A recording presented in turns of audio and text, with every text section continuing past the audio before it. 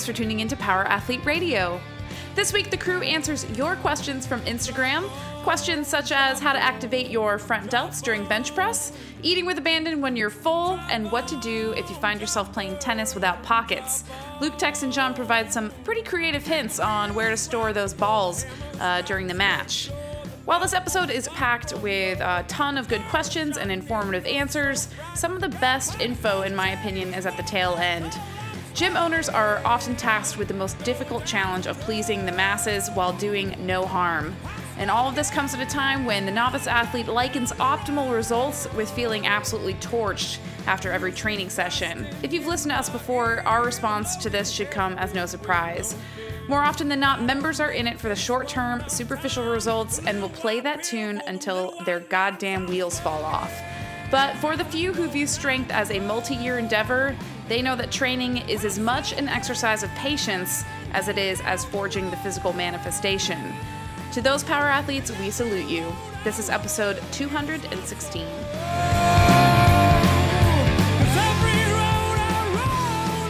Ladies and gentlemen, it is that time of week again where Luke and Tex bring you a very special episode of Power Athlete Radio, the premier podcast in strength and conditioning. Tex, I'm excited about our guest today. I'm not going to lie. I mean, it's very rarely we get to hear him speak. Well, I will say this. We just got a comment on Instagram that we posted that people just cheersed us because, we bring out the best in guests. Yes. Even though their subjects may be dry or they're scientists, and we just bring out the best in them. So I'm excited to have our guests, and we hope to, maybe get them talking. Yeah, stir up conversation. Today we have John Wellborn. John is a 10-year NFL veteran, 100 career starts, 10 playoff appearances.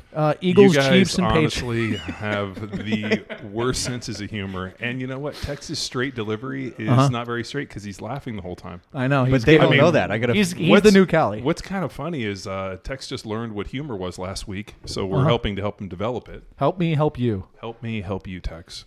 So, when we found Tex as a young boy in Bangladesh and we brought him in and nurtured him at Luke's bosom to learn the craft of power athlete, and he's really grown into a, 5'7".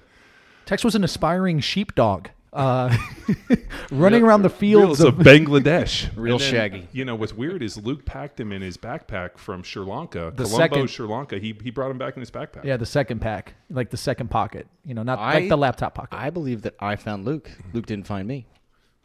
Explain. Just one of those philosophy things you wouldn't understand. Because you can't back it up. Is that kind of like the So you glass just is half tag it? full, glass is half empty type of thing? Well, the glass is always half full. Yeah, unless it's not. You just need a bigger glass. Or a smaller one. glass. All right, people, let's get on it. So, any updates from Power Athlete Land, Tex? What are we even doing? John and I have been, just watching puppy videos, and, John's trying to find both photos. And what have you been doing? Managing the academy experience. So we have we have 100 people going through our first semester of the Power Athlete Academy. The methodology course. Methodology course, level 1. So level 1 is a key term throughout there. So just a general introduction to what is athleticism. Training principles and really prepping people to apply strength and conditioning programs or walk into a gym and just have an immediate impact coaching. So it's interesting to see the wide array and range of questions that we're receiving or comments of people either enlightened or asking us to explain further or looking to it. I read every comment and I love them. Oh, absolutely. Now, Tex, here's an interesting question. We have 53 comments on our post asking for Q&A today, right? If those people had satisfactorily completed the Power Athlete Methodology Level 1 course, how many of these questions would be answered for them? How many comments? 56? 57. 57. Yeah, you He's beat me 58. to it. I know. My timing is way better than yours. I can read you like a book that was read last week and dictated to, listened to on Books on Tape. That's how It's well 58 I can read now. I can do this all day, though. So our next semester 002, is opening up August 1st for registration. Well, we have so there is a pre-registration sign up, and there's already like 60 people on there. So those people are going to get first whack at registration. So people, if you want to get in on this, go to academy.powerathletehq.com, get your name on the list, put your email in there, all right? And then you will be contacted in the order that your call was received. And that's that, Jack. So I guess, prelude, Tex, we did a fucking hip selfie video in the new Power Athlete facility that bay doors are getting installed today and tomorrow, right, Jay Welly? That's the dirty rumor. And then from there, we start to reassemble all the equipment that I fucking disassembled, which is going to be it's going to go smooth, John. Dude, I can't even tell you how smooth this fucking op's going to go. When you texted me, hey, I want to come open the container and grab some stuff, maybe some sleds and ever, I just was like, don't even do it. Well, we got a football in Texas fucking pelvis model. So, like, I think I would consider it a score. Pelvis Presley? Well, so when I opened those doors, we scored some Alico. They're sick, yeah. Yeah, we scored some Alico plates here in Austin. I don't know. Maybe this guy robbed a gym. Who knows? I mean, but we found some really nice competition Alico steel plates. For like 50 cents a pound, right? Yeah, it was something crazy, like the type of. Madness. It was actually No Colon BT sent me this like link on Craigslist, like, Wellborn, you have to go get these, and we went and got them. So when I opened the doors to our pod that's holding all of our gym equipment hostage, getting that stuff in there, I was thinking to myself, first of all, how the fuck did Luke pack this thing? And two, didn't we have to divide that into two? Yeah, we did. Remember, it was what you are forgetting is I Legoed, or not Legoed, but Tetris'd my stuff on top of all the heavy shit. That's right. So then, but then we did put some gym stuff in there, but we fucking put it in the other pod. It was just so that's all gym stuff. But yeah, when I opened it up, I thought to myself, dude, there's, first of all, once that stuff's coming out, it ain't going back in. And right. Yeah, so we got to figure out a better delivery system. Like, I want to just try to get like a forklift or something gnarly to like just like drop it off. So easy. I'm a fan of manual labor, but I know why work hard if you can work smart, right? Well, I mean, we could do it our normal way, which would be the most single difficult way. Like, hey, let's get a trailer and then just load this stuff up plate by plate. But like, and that's probably the way we'll do it. But well, first it would be like, hey, let's go out to like eat a lot of meat the night before and a lot of wine, and then wake up real early and do it. Yeah, and then all of a sudden it'll hit like 4:00 where it's like 110 degrees here, and we'll be like, fuck, I'm tired. So that's our mission. Harry, you're in on that, right? Texas is, so is Gonzalez. A bunch of people have hit me up and been like, yo, man, when you guys reassemble the gym, call me. I'm like, don't worry. I will have you on speed dial, dude, because we got a lot. I mean, we have thousands of pounds of not only plates, monolift, bench, bars. Dude, we got our conference table. We have a reverse hyper, belt squat. Mm-hmm. And we have all of those stand-up pillars for doing pull-ups, which we are going to repurpose into standing desk, or bunk beds for techs. Oh no, I'm getting my own place, John. I'm growing up. Oh really? Yeah, we went apartment shopping yesterday. Ooh, our girl Jill showed us the weight room. It's got a step mill and dumbbells up to 80. Dumbbells up to 80. Honestly, I made my decision right there. All right. Was Jill a looker? She was a great saleswoman with a great personality. All right, let's hit our first question.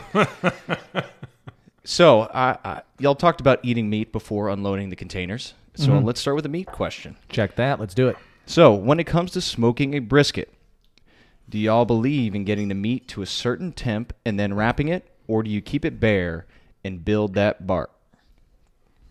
Luke, you go first. All right, so I haven't done the fucking brisket yet because I'm too big of a pussy. And let me tell you why. So John gave me his fucking medium egg, which, thank you, John. I'm very appreciative. And I can't figure it out still. I'm still in like amateur phase working on ribs, and I'm working on chickens. So I'm no good on brisket and also my foray into barbecuing and smoking came in California where they don't do brisket. It's tri-tip. Yeah.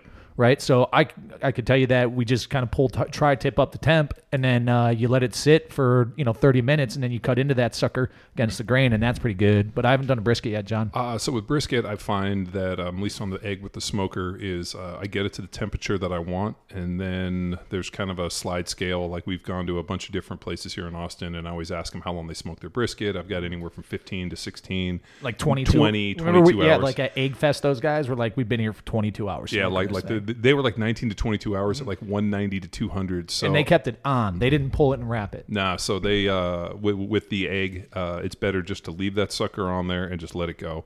They also have a that what was it, the egg thing? Then the fucking autopilot. Genie. Yeah, the Egg Genie, which I normally wouldn't have bought, other than the fact that we were at Egg Fest and we got kind of hammered. And so then I bought it. So for listeners, Egg Fest is out here in Austin or in Dripping Springs area. And it's Big Green Egg is the smoker that John has, and I got one. And the people just they enter to compete on the best fucking barbecue. And you show up, you pay $35, all you can eat, all you can drink, and you walk around and you sample people's creations.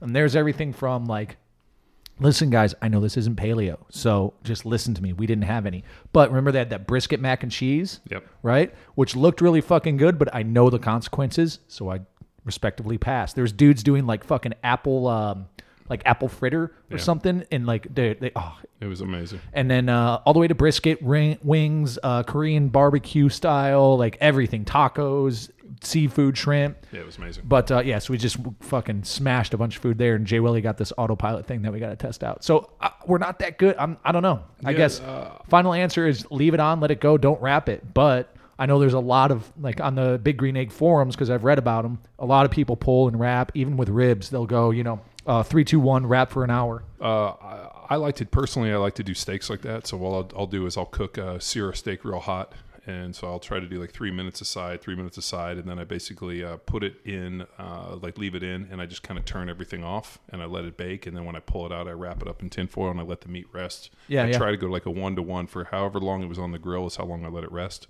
And I find that that's usually pretty good for me. So I tend to only wrap meat. That's and I'll wrap turkey and poultry, but for the most part with the brisket, I just let it go. And then, but it's always nice to like wrap something up in tin foil to let it sit, and you should always let your meat rest. Well, I'll tell you one thing. I fucking we back in SoCal, we used to do prime rib dinner with like me and Ash would do it with JR and E, and I fucked it up one time, and like. I had it running too hot, and the thermometer wasn't. It's just I fucked it up. The thermometer was on the bone. I pulled it, just checked it, and I'm like, holy fuck, I'm an hour ahead of schedule. So I did pull it after that, wrap it, put it in a cooler, and let it sit for like 2 hours, and it actually turned out really good. So that's all I got for you on that one. Who asked that, Tex? Past that. Well, and also when we were out at Summer Strong, one of the guys, maybe he's listening, maybe he's not. He has a company called Tacticalories. And he gave me a bunch of seasonings, and I've been using them, and they're pretty amazing. So if you guys want to check them out, look them out on Instagram. Check out Tacticalories. There you go, people. He was a cool dude. Super cool. Original CrossFit football power athlete. Got up there. He was, there, I think, with Brandon Lilly. But as soon as he saw me, like, pulled away and was like, dude, I'm a power athlete. This is what I live. He's like, dude, you guys, like, a super cool cat. And we got to connect, and just, OG from back in the day when Power Athlete Field Strong was on WordPress. And actually, I think he had all of those originally. He's like, I still have them. And I'm like, Luke, he has all the stuff. And that's against terms of service. We're coming after you. Luke's... And you're like, no, he gave us seasoning. I'm like, all right, you're good. Yeah, he traded us seasoning. We're fine. It's fucking good. So we've been using that. Let's stick with nutrition here. And you mentioned the CrossFit Football Seminar, one of the OG guys. So we got a question from Johnny Velocity. So in the CrossFit Football Seminar, I remember Luke saying that the PA Nutrition Performance Protocol is not for optimal health or aesthetics. Would you guys have any tweaks to the performance diet for someone with a history of heart disease in their immediate family? My dad passed away at 54 from a heart attack, and his mom did the same in the early 60s. I want to be able to play sports, train hard, but I also need to be alive to do both. Well, isn't the heart disease like carb sensitivity, John? Well, I mean, couldn't it's loaded because this stuff's way more complicated than it's not 1-to-1. It's not like if you eat carbohydrates or you have high triglycerides, these are going to be problems. If you feel that you are at risk for heart disease, the single best thing you should do is there is a test that you can do through the Cleveland Clinic for heart disease that will list all of your risk factors. It's a test we do with Dr. Incledon. I have some genetic predispositions for some heart disease issues, and I got the most comprehensive panel is through the Cleveland Clinic. We ran it, and I had none of the markers for heart disease. So even though I had a genetic propensity towards it, I did not have any markers. At which point, that doesn't mean go off and just fucking be an asshole. But what it gives you is a peace of mind that, the trajectory, or at least what you're doing today, is working. I think the problem becomes, and this is what we're really running into with nutrition, health, performance, all these things, is that everybody goes, well, I have a parent that died of this, so then technically I have some genetic predisposition. What should I do? I think you should get as much information as you can. I think that really comes from getting some blood work done. It's just like supplements. Your buddy says, oh, I took this supplement, I felt great. You take it, you don't feel great. It might be that he was deficient in something where you weren't, and it didn't make much of a difference. So, but unfortunately, we don't really look at it like, hey, let me get some testing. Let me see where I'm deficient. Let me see where I'm positive. Let me see, and let me try to create optimal. We just kind of do off of the, hey, bro, this works really good. You should take it. Well, if this bro says I should take it, Mm-hmm. And so it just kind of goes back. But I think, especially with heart disease, there's a panel that you can get done through Kazenta and Tom Incledon through the Cleveland Clinic, or you can even request it through your own doctor. So the Cleveland Clinic. Yeah, and I guess for listeners, in short, if you just go Google John Wellborn, tell me what to eat, you're going to see eat with abandon, meat, fish, fowl, seafood, eggs, veggies, roots, tubers, and bulbs, coconut, olive oil, animal fats, and what am I missing, Tex? Avocado. And then herbs and spices, right? So when we say eat with abandon, eat till you're full, right? Eat when you're hungry. So I guess this is always, there's two caveats with this approach. One, don't be weird. That has context. You're going to have to go to the event and seminar to understand that. Number two is this is a starting point, right? And it's typically for young, go-hard athletes who are playing sports and training their fucking balls off. And it works pretty good as a starting point. Now, if you're an older, late adopter to training, exactly like John said, most of what we're talking about is nutrient-dense foods, okay? So maybe get an allergy test done, right? So find out things that aren't going to be, trigger some sort of inflammatory response due to allergy. But for the most part, these things are non-inflammatory foods or reduce inflammation. So you get started on that. You start eating. Go get some blood work done. Then retest your blood work saying, let's say, isocaloric, balanced, right, nutrient-dense foods. And if shit isn't right, then you got to start pulling some levers, right? And the cool thing about the Dr. Tom approach, which John and I do, is we have his supplement packs. So he finds out your deficiencies. They give you recommendations on to shift what you're eating, to change your activity. If you don't know how, but I've got Jay Welly on my side, the fucking wizard. And then they also give you supplements to, I guess, how would you say, John? Like, I guess supplement your fucking diet to get your macros or your micronutrient balance in line, right? I mean,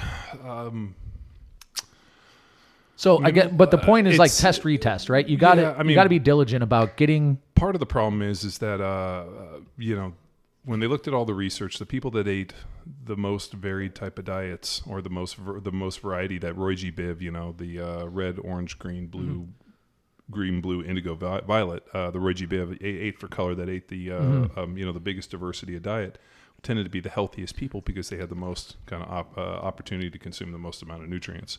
And they could tolerate it too. So it was like, it's both two-way street. And that was Dr. Tom's knowledge bomb to me at our last symposium. Among all the amazing shit he said, the one-liner he hit is exactly what you said. That the healthiest people eat the widest variety of foods, right? And that means you can tolerate it, so you're healthy, and you're getting the most variety of nutrients because you can tolerate it. It's like a back and forth two-way relationship, right? So, I mean, that's why, highly restrictive diets don't tend to be, very sustainable or tend to really be all that healthy. I mean, I think if you can, find some issues that you have and you kind of exclude them and they make you feel better. I mean, I always ask people, when you start talking about diet, are there any foods that you eat that as soon as you get done, you basically have some form of violent diarrhea or something? Yeah, it's called Serrano's, and it's by Texas Future Apartment. I got fucking Serrano bombed last night. Well, then you know what you do? You don't go back. Well, I'm going to go back just to double check if it was that. I'd like to stick with nutrition, and then let's get into some training. So Luke mentioned nutrient density and food timing. So we have Ray_Reed, READ, asks conflicting information on nutrient timing and simple tactic of eating when hungry. Is one better than the other? I ask because I find that when following certain macros, I have to add in extra food to hit my macro, even though I might not be hungry. All right, so this is Ray Reed. I don't know if this is the guy. Someone asked this on, I think, Field Strong, John, didn't they? Or one of the feeds. They said, hey, I'm following the leaning protocol. I went to the seminar. the guy said, eat when you're hungry, eat till you're full. But now I'm doing the leaning protocol, and the way it's laid out, it's forcing me to eat while I'm not hungry. Well, here's the thing. Here's my, again, suspicion. This guy has a full-time job, right? He's a late adopter, and he gets an hour of training a day, right? Versus what we're talking about, again, at the former CrossFit, the seminar formerly known as CrossFit Football, and the SSA seminar currently is you're working with an athlete who practices 90 minutes a day and probably trains 90 minutes a day, right? And is and in between that is hitting extreme bouts of intensity that you can't replicate in training. You're going to be fucking hungry like a savage. So what we tend to see for the professionals who are sitting at a desk for 8 hours a day in a car for an hour each way to the office and get maybe 90 minutes of solid training in, they're still relatively sedentary and they're under eating. So what I would say is I just challenge this guy because I'm the same way. I used to go before we did any of our challenges, like I would go 12 hours without eating and probably hit maybe 2,800 calories a day. But then you knock me up to 3,800 the first 2 weeks. It's like, oh, I'm force feeding. But then you get into a rhythm where you get a higher training effect out of your training. And all of a sudden you have the fucking bloodlust, you're like, you are starving. So the macro combination thing is a tricky thing. What we have in our leaning protocol, our bulking protocol, and our performance protocol, these are things that we have personally tested and have worked well for us. So that's what we've put out. And I guess that's the caveat. This isn't a one-size-fits-all approach. But I would be willing to bet, my man, jump in, just give it a whirl for 4 weeks, be consistent, all right? Eat the right foods, and I bet you that you're going to start to learn how to be hungry. Like, it's just going to happen, and it's going to be uncontrollable, especially if you really ratchet up the training. So, I don't know. John, any experience on that? Like... the micronutrient timing thing is kind of interesting. I've really kind of gone back and forth with kind of like both camps on this. I mean, I know like, the standard, at least what I talked with John Meadows about years ago, is he said that the 2 or the 3 most important windows in terms of feeding and really macronutrient timing was the pre, the peri, and the post-workout meal. Like what you consume before, what you consume during, and then what you consume after. It was by far 80% of it. But then I remember I was training early in the morning and I didn't necessarily have the, want to get up at 4 a.m. to eat a meal so I could be at the gym by 5:30 and then consume more, more of something during, and then race and get done. And it just didn't work out for me. So then he was like, well, just ditch the pre-workout and, just consume during and then after. And, I got to the point where even the peri, the during workout kind of, way we set up the shake was kind of still a little too much. I mean, I historically have always liked to play and work and train on an empty stomach. As soon as I eat, I start to feel a little lethargic. So I ended up ditching that and just kind of sticking it that way. And I think I made similar gains. So I think it kind of goes, really for you as the individual, really what time you're training. I mean, if you're a early morning, early adopter like we are, where we get up, and it's, I'm at the gym, hopefully out of bed by 5 and, there by 5:30 to 6 o'clock. I really don't consume anything pre. I'll drink some coffee on the way to the gym. And then I'm not big on the whole intra-workout shake. And then I'll eat after. If you're later in the day, I think you have a little more ability to fine tune that. And at the end of the day, like, what does your performance look like? I know certain that's what people. I was going to get at. Yeah. Yes, certain people, like the intra-workout shake is huge. For me, it makes me feel like I want to vomit. Yeah, and what he was getting at is like, hey, I'm not super hungry, but my plan is telling me to eat more when I'm not hungry. Well, and I think like if you're eating more, go fucking harder go as hard as you fucking can in the training. People are kind of interesting in that I've over the years as I've done, diets and worked with people, I've seen 2 types of people. There's either people that have no concept of how much they're eating because they're overeating, or there's people that have no concept of what they're doing because they're undereating. And I've been both. Well, yeah, but if you habitually undereat, what your body does is you do the Luke Summers where you don't eat. Mm-hmm. And then you fucking eat enough for like a small, like the small village that we found Tex at in Bangladesh. As an aspiring sheepdog. Yeah, aspiring sheepdog. You'll eat that much. And I've seen Luke consume, 20,000 calories at one meal. Mm-hmm. It's true. For an appetizer, bitches. When we were in Utah, we went to this eating challenge, and I watched Luke drink 40 ounces of whole milk, a dozen eggs, a pound of bacon, and like hash browns in this fucking massive thing. Killed it, and was looking around like, oh, do you need help with that?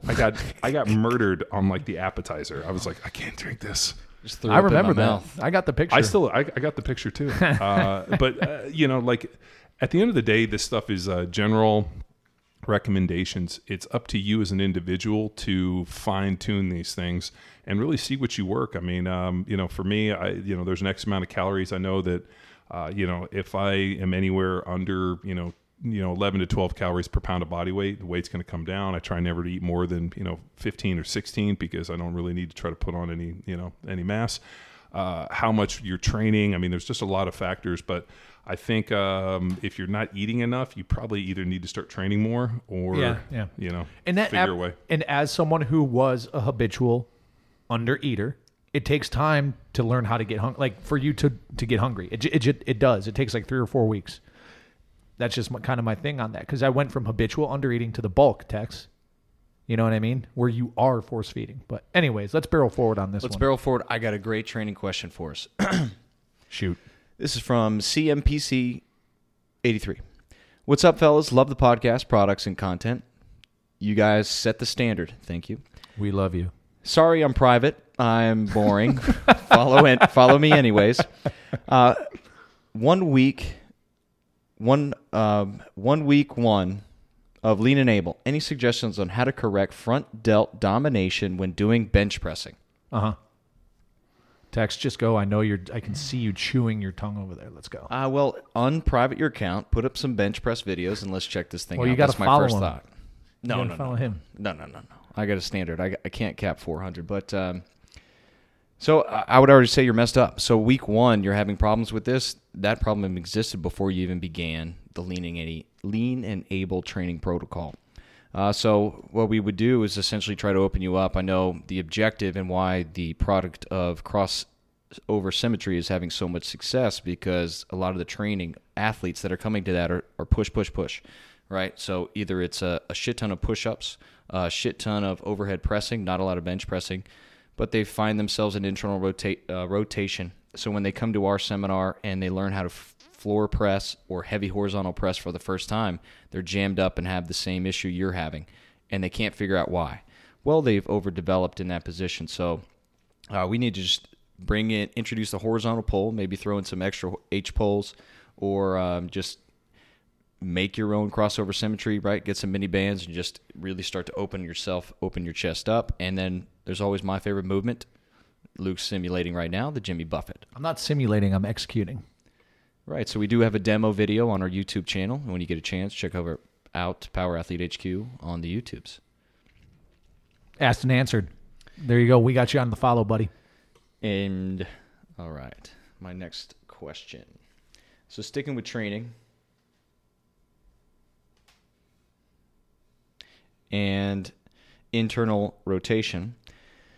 So recently you had a post on internal rotation with deadlifting. This was a little video, Masters of Movement series that we got going that Luke put out. All right, but external rotation with squatting. How does this apply to other movements like kettlebell swings or ollie lifting? What about running, lunging, or prowler, etc.? When would you focus on one or the other? Thanks.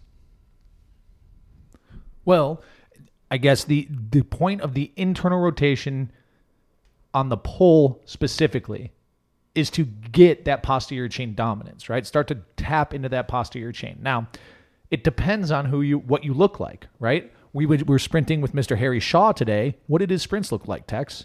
A bad Steven Seagal. A bad Steven Seagal upper body. And is there ever a good Steven Seagal? Yeah, it's hard to kill. I was going to say the Kurt Russell movie in which he died in the first 10 minutes, and then we got to enjoy Kurt Russell. What was it? Executive Decision. Get off my plane. That's the wrong movie, but that's basically what we were saying. Who, Donald Trump? No, Harrison Ford. Oh, Harrison Ford.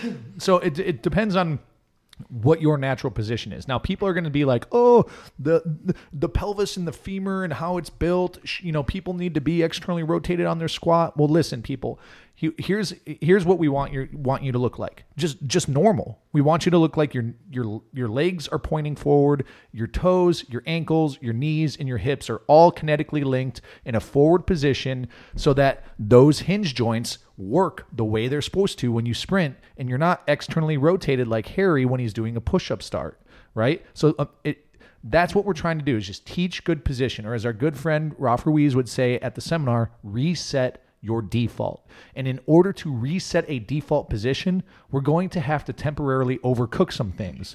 So one guy on a squat, we may say, hey, focus on internal rotation.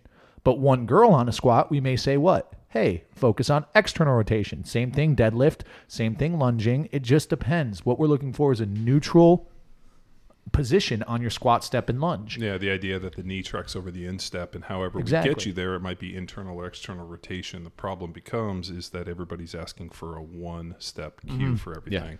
Well, wait a minute, this guy said internal, this guy said external. Well, we don't know who they're coaching. We don't know who you are. So, I mean, while we all are the same decaying matter, we all are very, unique little snowflakes in a lot of ways. That's philosophy, Tex. You wouldn't understand. Yeah, and just kind of where our thinking's at. Carl on powerathletehq.com. I'm all about plugs today, guys. He's got a great article on kinetic pairs, kinetic chains, and kinetic systems, right? So when people are looking at the body, they're most likely looking at pairs, right? What's my hip joint look like, right? So the hip joint in the pelvis and how that reacts, or just knee action. They're just looking at the knee. We're taking one step back, right, and looking at chains and applying coaching cues to movement chains, kinetic chains, with the overall goal to affect a kinetic system, right? How our body moves. That's why we got those primal movements.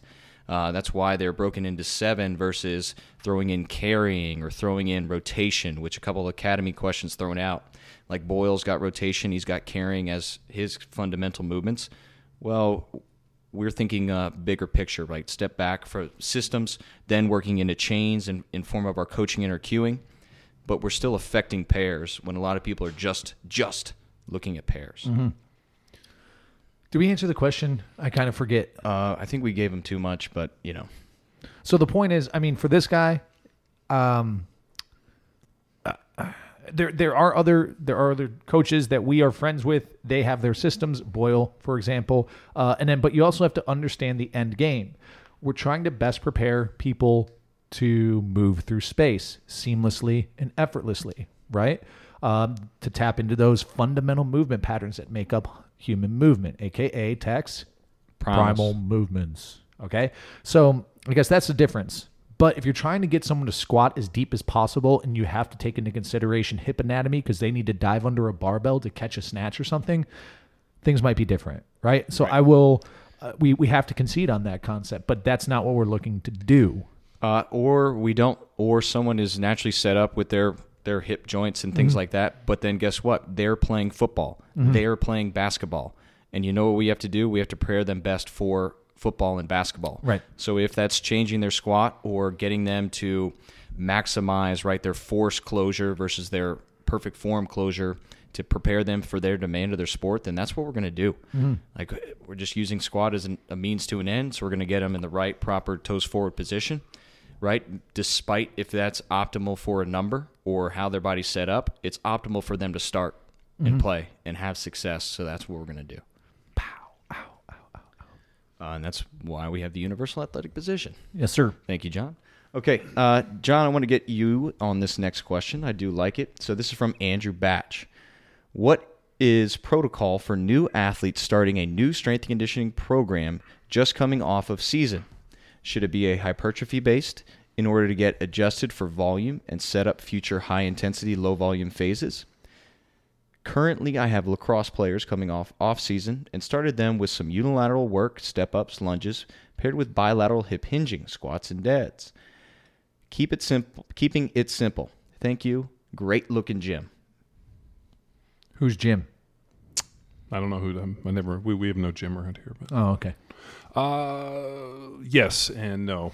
Personally, I like the idea of adding some hypertrophy, a little bit of muscle mass, but we tend to do it in a little bit of different way. Instead of hitting just kind of a standard hypertrophy template, I looked at doing a little lactic acid threshold type stuff like we do at the Power Athlete Metabolic Conditioning Cycle.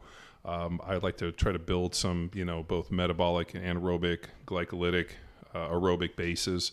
And, we tend to do that with some higher rep ranges and some timed reps. We'll do, like 3 sets of 10, 60 seconds rest, and we'll rotate through, 8 to 10 different movements. And we'll do those, circuits called, similar to Nebraska circuits, we call the Power Athlete Metabolic Conditioning Cycles. We'll do those 3 times a week, starting at 2 and then going up to 3, playing with, reps, volume, different things, really just trying to drive some, some good, androgen profile and then get them ready to do it. So I think there definitely needs to be some kind of taper in kind of introductory phase early in the off season. And then, think about it as building a platform at which to build something on.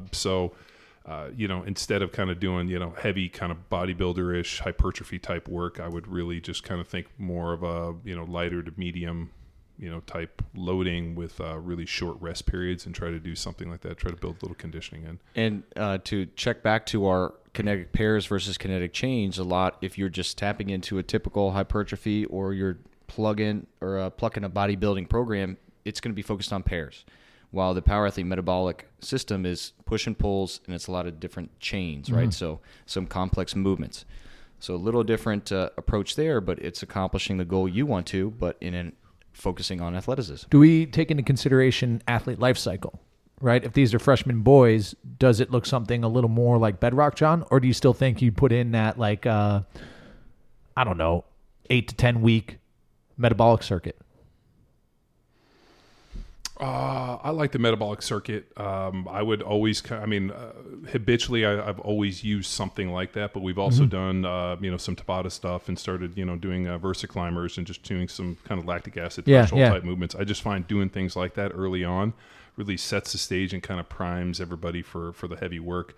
The one thing that I really noticed is, while everybody wants to train heavy all the time, you can periodize intensity by adjusting reps. So, obviously you're not going to be able to do 10 reps as heavy as you're able to do a single or a double. So I think finding that way, and then also by cutting rest periods down to 60 seconds, 45 seconds, 1 minute, you can really kind of figure out what the weights are. And so you can kind of back into the loading. I just found, I historically always liked to do something like the Power Athlete Metabolic Conditioning Cycles, which are similar in kind of methodology to something like CrossFit. The problem is there needs to be some movement away from that type of training and getting into some heavier loading, a lot more speed development, a lot more max effort type stuff, because a lot of sports played like that. Boom.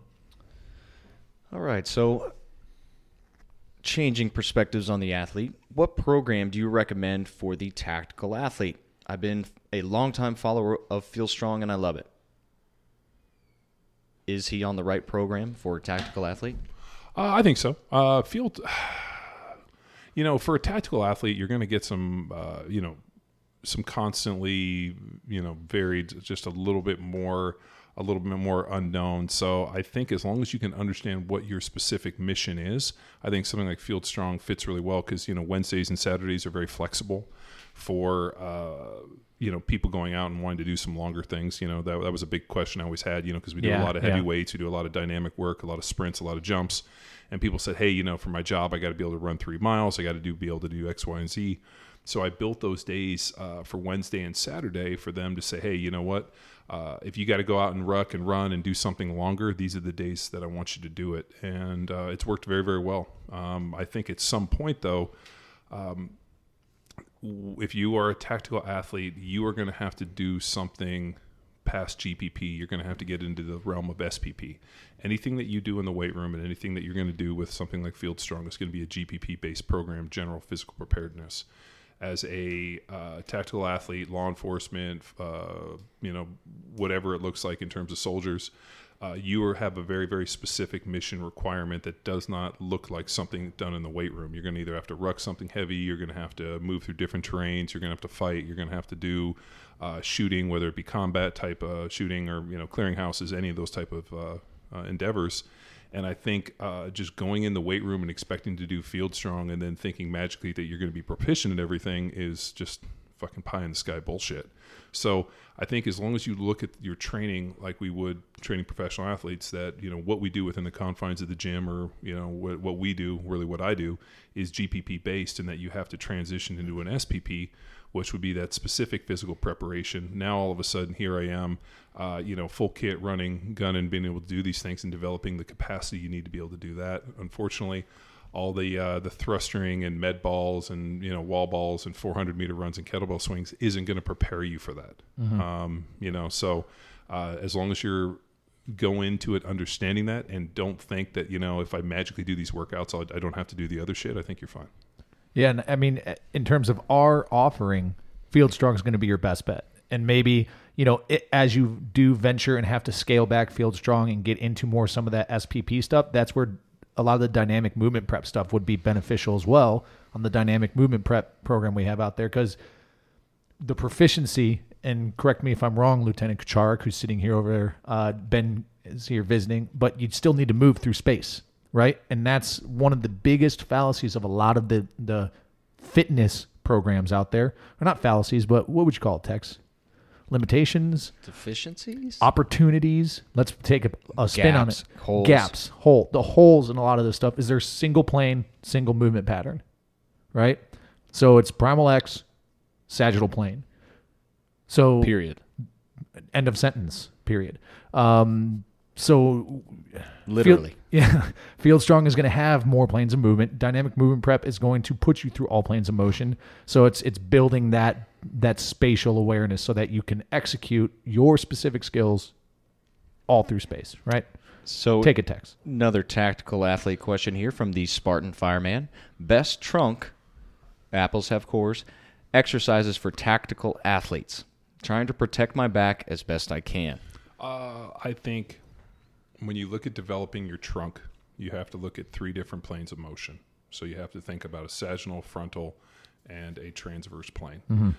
So for me, I think a rotational med ball throw, for me especially, you know, you could do a rotational med ball throw. You can also do Russian twists for the sagittal. For something like, for transverse. For the sagittal, I really like med ball to toes.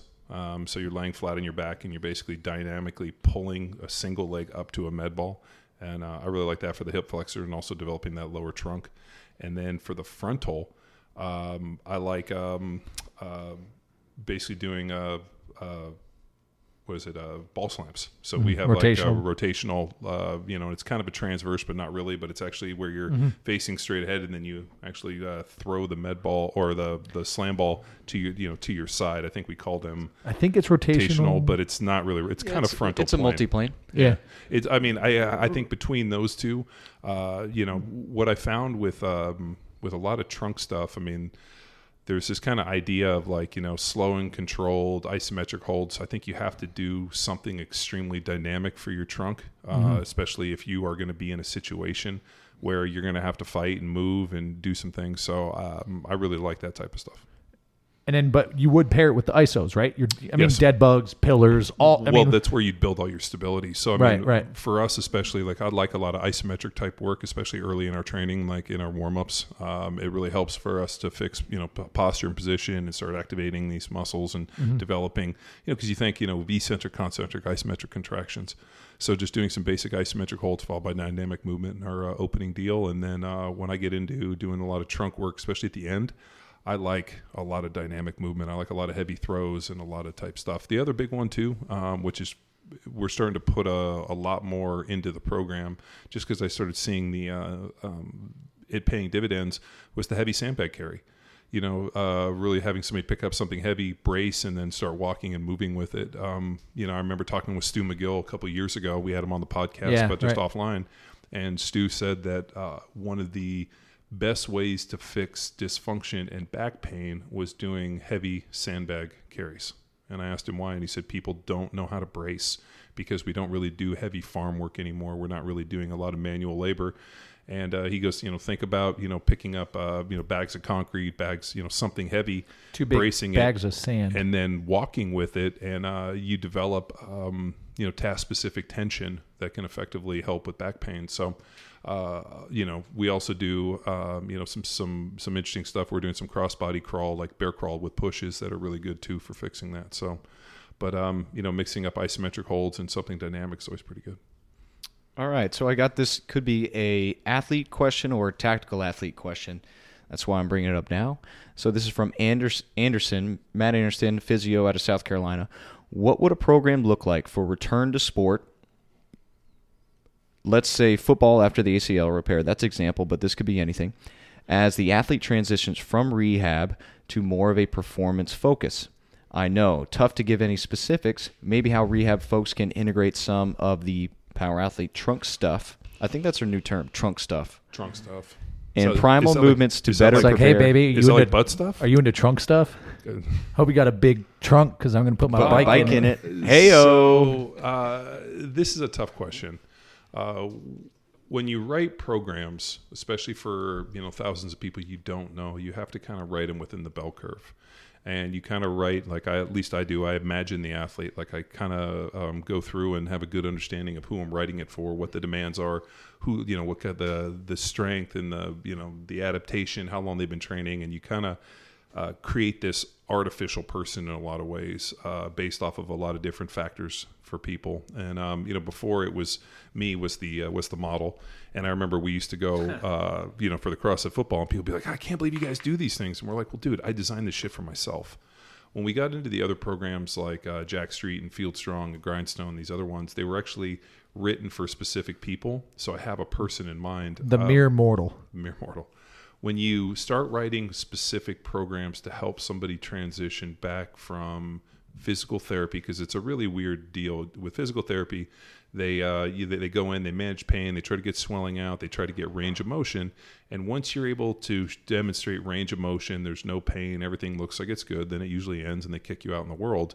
And there's this huge gap between ending PT and getting you back on the field. Then in professional football, they have it. I mean, every sport has that kind of no man's land and they have somebody to guide you. But for most people, they don't have somebody to guide them. The problem becomes is it's very difficult to write that program without actually seeing the person train, to be around them, to see, like if all of a sudden, you're asking somebody to do something and within a second of watching them do it, that they can't perform it, then you're going to have to take a step back and you're going to have to go back to building blocks. And, let's say, hey, for example, you have a knee injury and I'm asking you to squat. And as you're squatting, we're seeing a lot of dynamic tibial torsion. We're seeing this. I mean, we see like a million different things happen that you might not notice, but having the watched eye, I think, oh shit, this is having a problem. This is how we remedy it. This is how we correct it. These are the problems we do. And the reason that I've really always kind of shied away from doing that stuff in terms of a grander scheme, I mean, I'll do it one-on-one. We got a guy right now going through some knee injury stuff and, we'll start working with him and really helping him along. But that stuff is very, very specific to the individual, and it would be next to impossible because, my knee injury is different than your knee injury, and what I need to do might be different than you. I might need more rest. You might need more recovery, a million different factors. So, could you use Field Strong? 100%. Could you use Grindstone and all these programs? Yes, but you would have to be able to auto-regulate or have somebody watching you that had the wherewithal to know what was good and bad movement and then be able to move you through it. Because a lot of times when you get done with injuries and especially surgeries, you sometimes lose your physical, I guess it's like CrossFit called it perspicuity, your ability to sense movement. You understand the movement pattern, something that you might think, hey, that felt pretty good. And then you see it on tape or somebody watches and thinks, oh God, that looks awful. Kinesthetic awareness. Yeah, kinesthetic awareness. So I think either, putting a plan together, and then the other thing is less is more. I rather see somebody do less and do less work well than do more work shitty. And, it's become this idea where it's not necessarily a measure of quality, it's a measure of volume. And unfortunately, when you're coming back from an injury and there's a lot of resetting, you have to be able to reinforce those patterns well. I've never been injured, so. Except for that ego. What ego? Ooh. Well, after our race this morning. That's very alpha of you, Tex. I'm a gamma creative type. All right. So I guess we can stick with coaching and then the man here. So this is from Princess_Pimington. This is a long one. Oh, boy. So a female coach here. I recently went back to college in an attempt to further my career as a strength coach. So far, the majority of my experience has been coaching strictly CrossFit and competitive gymnastics. My plan as of now is to get a bachelor's in athletic training and minor in exercise science, pick up various NSCA certifications along the way, also patiently waiting the second round of the Power Athlete Academy. My question is, what else should I be doing? Can you recommend any programs, people, or internships that I should look into? I would like to work mainly with tactical athletes and help train police, fire, and military personnel. Thanks for any help. Y'all are smart as fuck. She's not talking to me. Can I just imagine what Tex is going to say? Well, I need a breath after that, so go. She needs get out of your comfort zone, I guess, right? Find a place to assist, to intern. I know, Tex, that was your big thing on your journey when you called John with the SOS, like, I'm going to hang it up. And he's like, no, this is perfect, at the university that we will not name. It was not, I'm going to hang it up. I need to make sense of this situation. Well, ready to pull your fucking hair out. No, it's called cognitive dissonance. Is it? Yes. That's so like the what you everything is believe, everything? but you have what you believe and you have what you experience, and there's just this complete disconnect. Mm-hmm. Well, I guess just immerse yourself in what you want to do. If it's LEO, go try to troll around and find a place to fucking to intern, right? Well, no, I mean, and I'm going to avoid curb stomping hopes and dreams, because I think what you're talking about is extremely noble and what you want to do. It's just, and for any of our law enforcement friends and family that are on the call right now and listening, for the most part, and I've worked with this law isn't a phone enforcement. call. This is a podcast. I mean, podcast. The fitness is real low.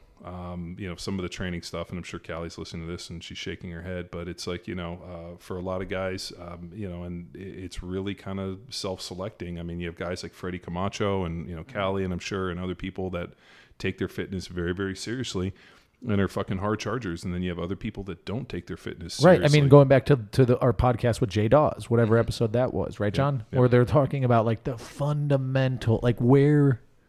Well, I mean, I years ago I did a talk and a deal for some law enforcement guys, and I remember just discussing with them, the myriad of what I called I think it was like a trifecta of drugs. Like they were all on statins, Nexium and Crestor, I think was what they were on. And, like if you put somebody through some high intensity interval type training and you start doing some lactic acid threshold stuff and somebody that's, on statins, they can run into some serious problems. So I just think there are some hurdles to it, but in terms of getting out there and working with the law enforcement community and military and some of the tactical athletes, I think there's some people that are doing some great jobs with it, and you probably just have to reach out to them. Yeah. So in terms of a college on your resume holds a lot of weight with the military law enforcement, right? Mm-hmm. Because they see the outside, they see the big wins from a program, but going into that situation, you're not going to take away and learn as much as actually going into the needed situation. So whether it's police, law enforcement, firefighters, going and observe, volunteering with them. But number one, get involved with the TSAC. So NSCA, because those are the educators, those are the people that are supplying the one, certifications, and two, actually implementing programs to apply research and science. And then guess what? Science is going to be king with that community in terms of convincing. It's not going to be, your experience. It's going to be what you can do for them that's going to save them money. Mm-hmm. So if you have research studies, that's going to hold a hell of a lot more weight than your resume. I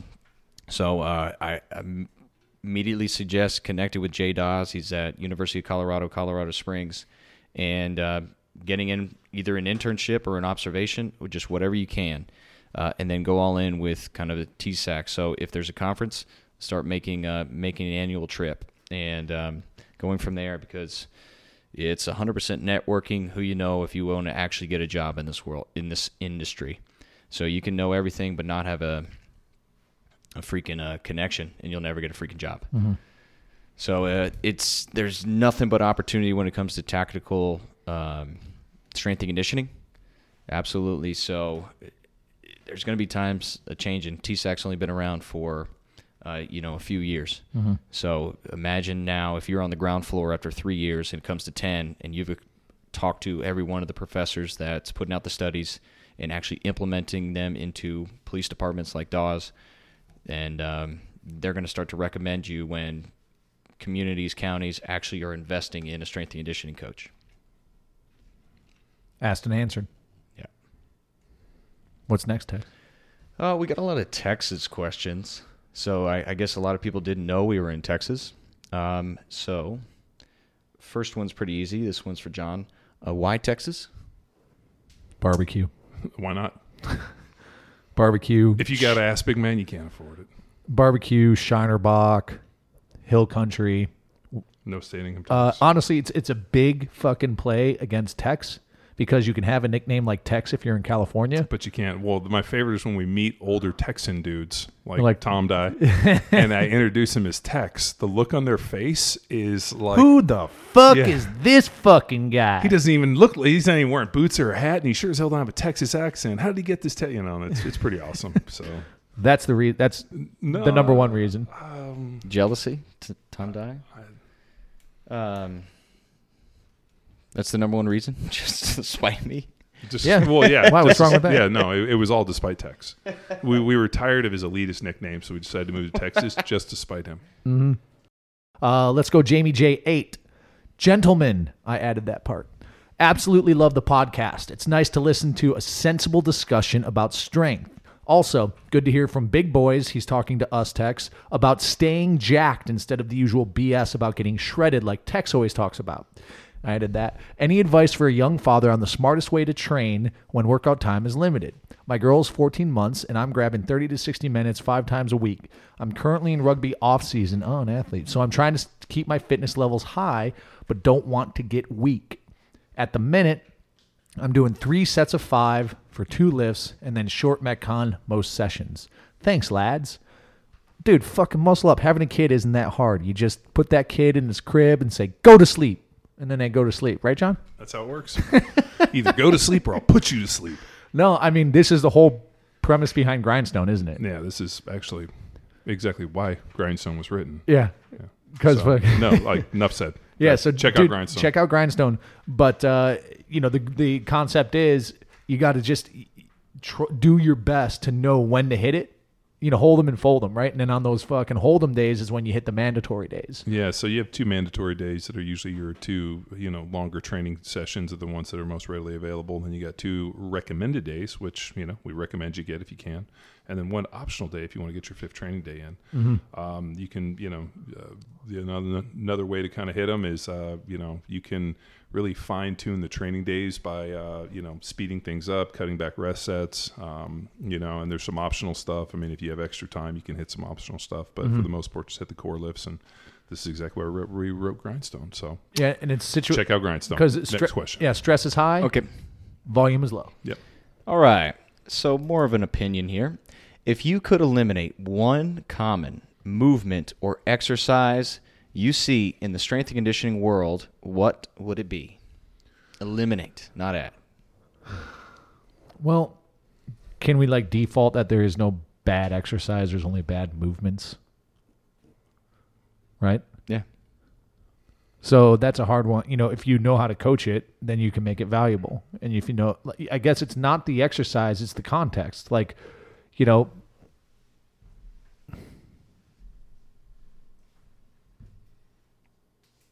don't know. How about this? Jogging. Jogging. There's a soft J. The one exercise that I think is highly overrated, and I would venture to say has probably caused more injury than help, is the seated leg extension. You think so?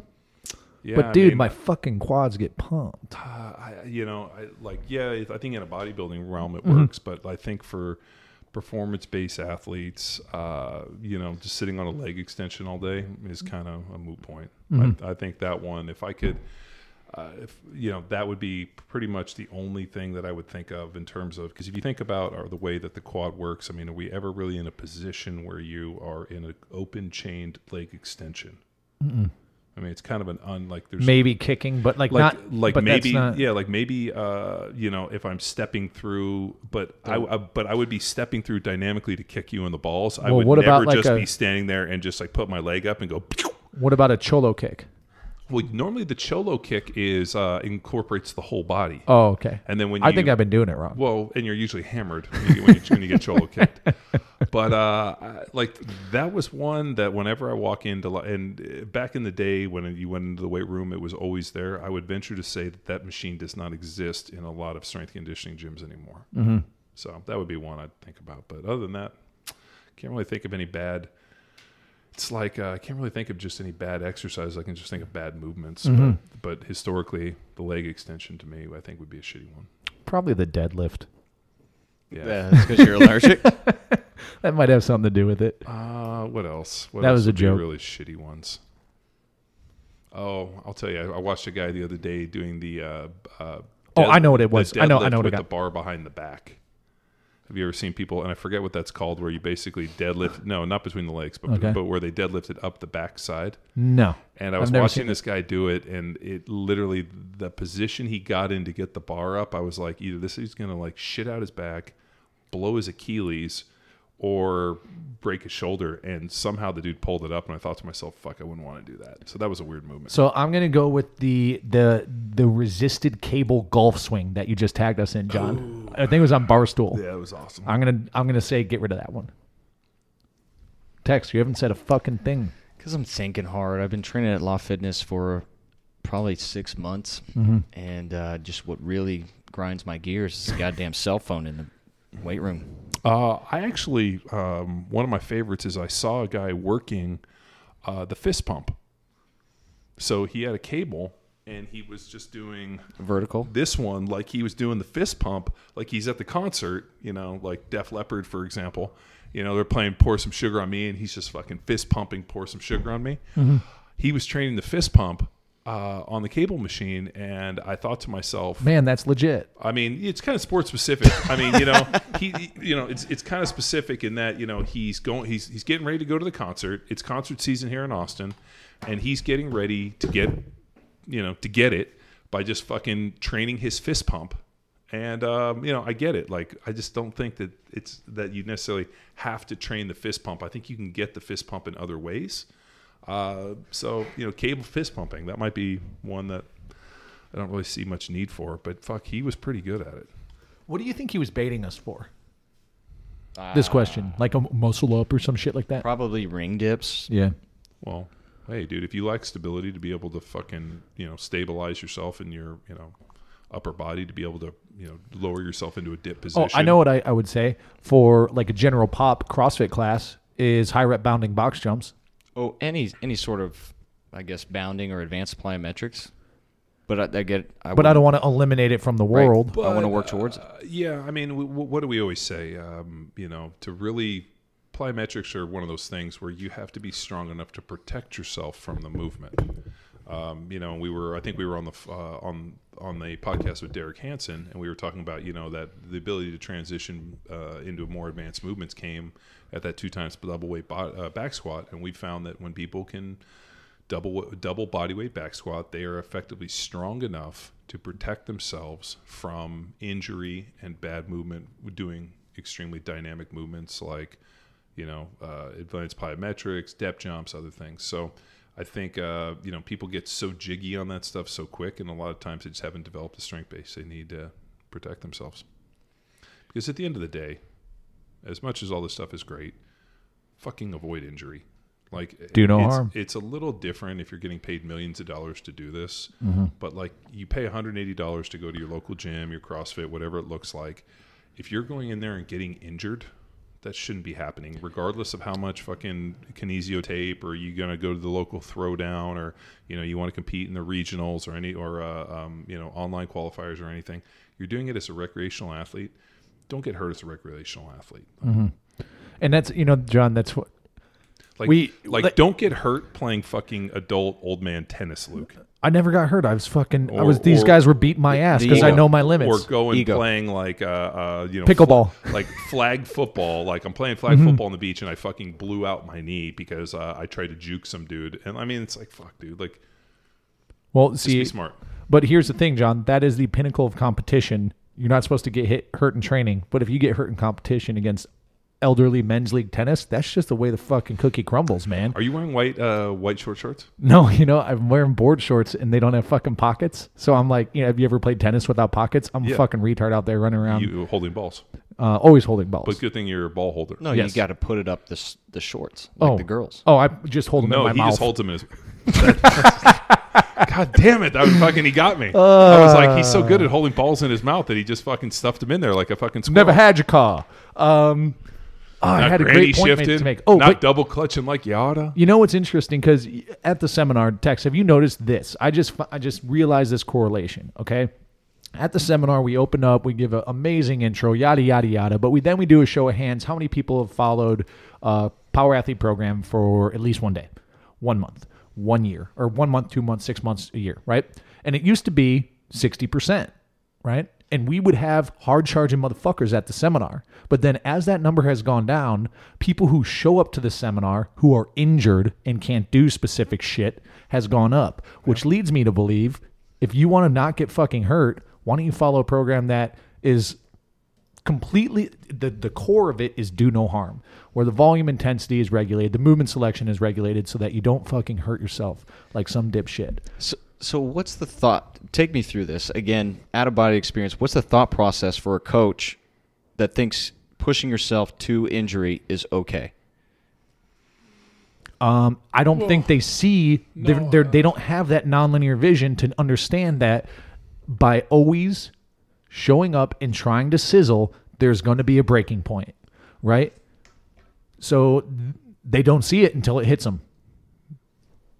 Well, so I don't think their thought process is there. But you also have to remember, I mean, in terms of people working at a commercial gym, or if, let's say you're a gym owner and you're bringing people in, people expect when they walk through the door to get fucking kicked in the balls. And if you don't kick them in the balls, then obviously then it must not be working. This might be the right place for me, because the only receipt that I have for whether or not this is good or bad is the horrible feeling that I feel at the end. Because the internet and everybody else has told them that, salvation through suffering. And so I have to go in, when I walk through here, it has to end in some fucking god-awful suffering. I have to complain to everybody, post it on Instagram how awful it was. And then that's the secret recipe to getting what I want. The burn. But unfortunately, that's not the case. The problem is when you're working with coaches and with people that only have one tool in their toolbox, aka a hammer, they don't necessarily understand that there's some other things that you have to have an ebb and flow in your training, that some days are good days, some days are bad days, some day you get kicked in the balls, some day you get hugged, and there has to be some form of thought that goes past, this day, it has to go in the future that said, hey, for the next 6 weeks, this is what it's going to look like. You have to do some block periodization in your training. The problem is that if your training looks like, what are you doing today? I don't know. Let me just make something up on the fly, and we're going to somehow just fucking randomly constantly vary this stuff. I think you run into problems. And I think, where CrossFit football and Power Athlete virally infected the CrossFit community was actually by putting a periodized strength conditioning template into the training and basically fixing the, sub 15-minute workouts, the majority of them 7 between 12 minutes, occasionally on the long side of 15 minutes and others shorter. And I think by putting that template in place, we really found people reaching their performance goals, because you could kind of periodize through it. You could have some different things. And I think it worked really, really well. I just think that when you leave people up to their own devices and you have a coach who, doesn't do his fucking programming. I mean, how many times have we run into people that have written programs at our seminars, and I've always asked, I've been like, would you do this? They're like, God awful, I would never do this shit. And I'm like, why the fuck would you write something that you wouldn't do yourself? Well, I don't want to do that shit. This shit's awful. But I know that the more awful I make it, the more people come back. And I'm like, that's a horrible, horrible, horrible commentary on people. But unfortunately, as a gym owner, you have bills to pay, and sometimes you probably have to whore yourself. And because, I mean, and you can ask guys, that own gyms. We did it at our gym. I remember I did a test where I was like, let's just make this shit so awful nobody wants to come. And our fucking gym exploded and we got more members. And then I was like, wait a minute. So if we give them really good, intelligent, thought out, quality strength conditioning, people will leave. So we did that and it worked beautifully. So how do we, because those coaches are still out there, right? Maybe they're listening to this, maybe they're not, but how do we just fucking shake them to realize this is big, this is long term? Because here's the problem, because people don't do long term. The problem is it's a consumer. So training really has melted down into this thing. It's like a commodity, right? I mean, you guys that own CrossFit gyms know CrossFit's a commodity, right? Oh, so you're charging $175. Oh, this guy's charging $150. This guy's charging $99. I'm going to go to the $99 one because why? Cheaper. It's all the same. It's cheaper, right? If the only response that I have is I get torched every day, well, how do you torch somebody? You just fucking throw as much as you can at them until they can't do it anymore. Awesome. So if I get torched everywhere, and it's based off of this constantly varied, constantly varied movements performed at high intensity, and I just, I get torched, what does it matter? How do I know what's good and bad? People don't have any frame of reference to know what's good and bad. They just know I got my fucking ass kicked. It's like Fight Club, right? I mean, was that guy a better fighter than me? I don't know. I got punched in the face and don't remember anything after. So, and if that's the marker for driving success into my business is how many members I have, how it all fits together, then you know what? Then you got to fucking hold people's feet to the fire, But then when you start looking at it and being like, that's fine. If the only thing, I mean, like my brothers are a classic example. How long did I fight with them to try to come and do some intelligent training, and they refuse? All they want to do is show up at 6 a.m. and get their fucking asses kicked, and then talk about how awful it is and leave. And their fucking movement is awful. To the point where I told you guys, don't even coach them. Yeah. And yeah. It's just how it rolls. And, you have to remember that, what's the goal here? Is it to have 200 members to make money? Yeah, we want you to keep your gym alive. But then at some point, you look at, a transition between if I'm training performance-based athletes to perform on the field, and my goal is to really make them the best that they can be, walking them in and burning them to the ground every single day is not the best method. Now, there's places to do that shit. Early in the off season, like what you saw in Carizzi, some of these guys coming in, or off season, summer, when they're getting ready, they got 4 weeks till they're going to training camp, and it's time to turn it up and get the intensity going. There's an opportunity to do that stuff, and there's different points in the year where you need to do that. You need to weed guys out, see who's leaders and who's not, who's going to fucking fail, who's going to step up. And I think you have to create that stuff in the training, but there has to be a dose of intelligent stuff where performance is really at the forefront. Just not like fucking dropping a nuclear bomb on your town every day, hoping to God that your grass grows. And that's like seasonality of the training though. Yeah. I mean, and that's what we'd always did. I mean, there was block periodization even when I owned a CrossFit gym. Yeah. We would, when it was colder, we would tend to, lift more weights and do some stuff. As it got warmer, we know people wanted to be outside. We did a little bit more longer type things, and we kind of just picked some seasonality. The problem becomes is, when you walk in every day and it's a fucking 30-minute Metcon that involves kettlebell swings, box jumps, fucking 400-meter runs, and jump rope, and just fucking torch people every day because that's what they want. And unfortunately, the consumer votes with their feet. I mean, if they show up and they like it, but here's the problem: people don't know what they fucking like. Yeah. And, we had a crew of guys at Balboa that like sat the coaches down, and were like, hey, we need more fucking burners. These aren't hard enough, and then we didn't bend. We didn't fucking bend. We're like, just fucking go harder, go faster. And then they ended up leaving and going to different boxes. And guess what happened? They were all fucking banged up because we'd see them out at the bars. Yep. Because we weren't drinking. We were just seeing if they were open. I fucking saw some of those guys. And, you know who I'm talking about. Yeah, I know exactly right? who you're talking about. And I saw them, and they were all fucking hurt. Yeah. And the problem is that, so here becomes the deal. When a lot of those guys came in, when you come in, especially in the initial training, when you're deconditioned, you've never done this stuff, there's a need to build a metabolic base. You have to get people into a base level conditioning. Right. At which point you develop that conditioning base, then you have to start turning up other pieces. The problem is that they see what they did to initially get in shape, and then they figure that's what I have to do. Yeah. Right? It's kind of like we know that, like, yeah, if you go out and you run, if you haven't run and you go out and you run 400-meter runs and you do a couple of them and you're consistent, you will get faster. Mm-hmm. The problem is that going out and jogging 400-meter runs when you're unconditioned, isn't getting you faster. It's just creating a base level of conditioning for you enough to be able to move better. Now, when you start looking at developing top-end speed, is that going to allow you to get top-end speed? No. So, but here's the problem. Like, people aren't looking at this thing in terms of a multi-year template. They're not looking at it, like, down the road. Like, that's the thing I always appreciated about Spitz and these guys always talking about in quads, right? They train in 4-year and, you know, this is what we're doing for the next 4 years. This is what 4 years. Where are you in quad? I'm in the second year of the quad. This is where it is, to the point where everything's strategically laid out. The problem is you know, most people that are developing fitness or training that aren't in a, you know, periodized strength conditioning template for a specific goal don't understand. They don't look at things in terms of a 4-year deal. They don't look at it within a year. They don't even look at it within a week. They look at it day to day. You know, what can I do today? I'm going to do as much as I can because obviously that works. And, you know, some days it doesn't. Like, you don't have to get punched in the face every day. There's ways to develop other things. And the problem becomes is we've been taught that the only, you know, receipt that I have for whether or not today was a good day or a bad day was by how, the sizzle. By if I got fucking sizzled. All right, starting to empathize with a gym owner from that. But here's where I probably just to cut you off, and I'm not trying to be hard on the gym owner, because any time I meet somebody that's a gym owner, especially a CrossFit gym owner, I want to give them a hug and tell them it's not your fault. And it's like, I fucking feel awful for them because they are stuck in an endless fucking wheel of trying to please people that have no idea what they're, you know, but it's what it is to be pleased about. It's the 3-year gym owner. The first-year gym owner has it all figured out. But, it's a fucking cash cow, baby. They love it. I love it. Here's the problem too, is people's only fucking receipt for whether or not it's good or bad, like you said, is the sizzle. And then what's the other one? How do I look?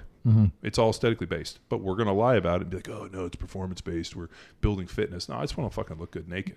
But here's the thing. We know, dude, I can calorie restrict you, have you lift weights and do some fucking base level aerobic type work. And I can diet you into fucking a bodybuilding show where you'll look exactly like you want to look without having to fucking torch you every single day. But the problem becomes that takes too much. So you know what I'm going to do? Like, and I asked my brother. My brother's almost 10 years still CrossFit, and they go every day. And I always ask my brother Eddie, like, how you doing? Oh, great. I can go do this stuff, and it allows me to kind of eat what I want, and I stay in decent shape.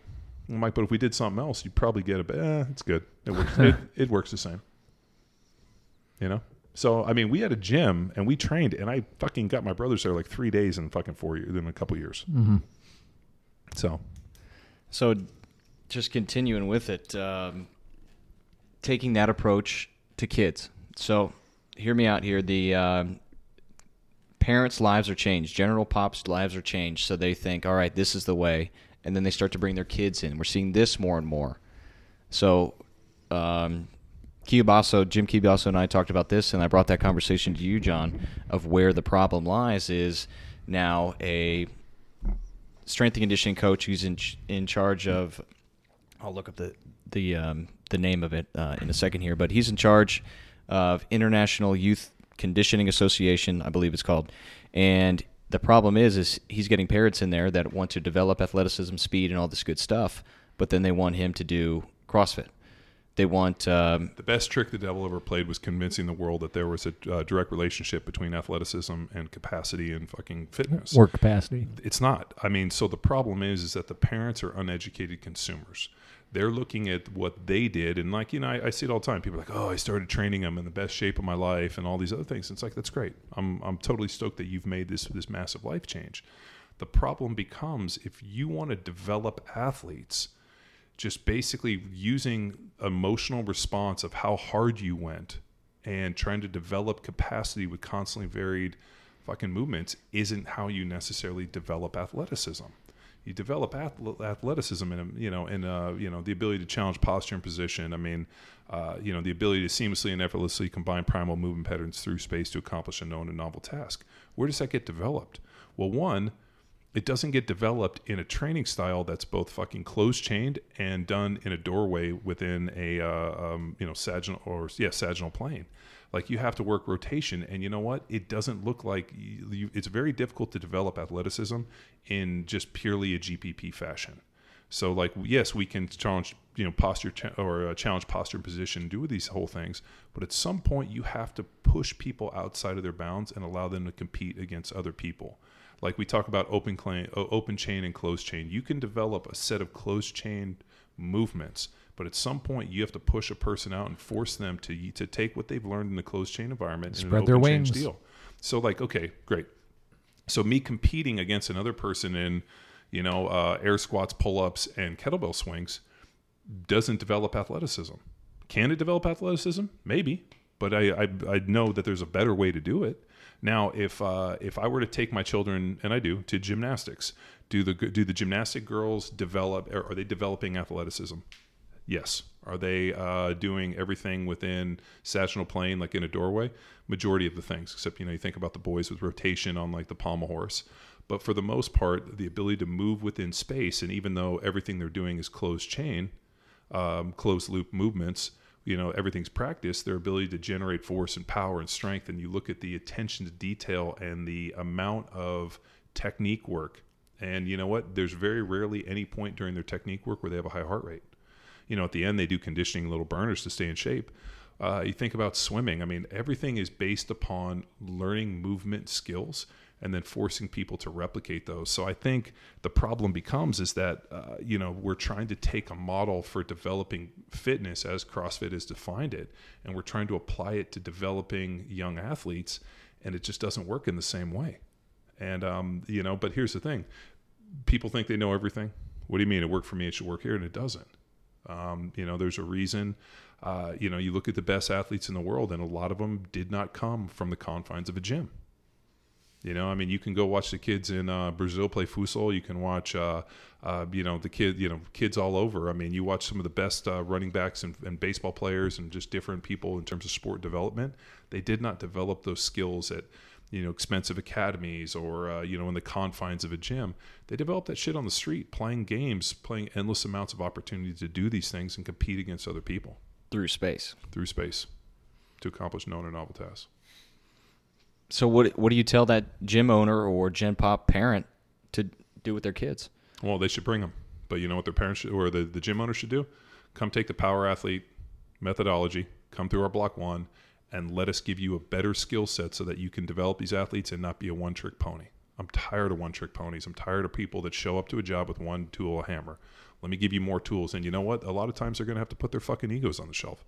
Like, dude, I'm never in my life, and I'm telling you this straight up, I played in the NFL for 10 years, hung out with Tom Brady, knew some of the best players from Peyton Manning, and I have seen smaller egos and more approachable, easier to be around people in the NFL than what I've seen in the CrossFit community.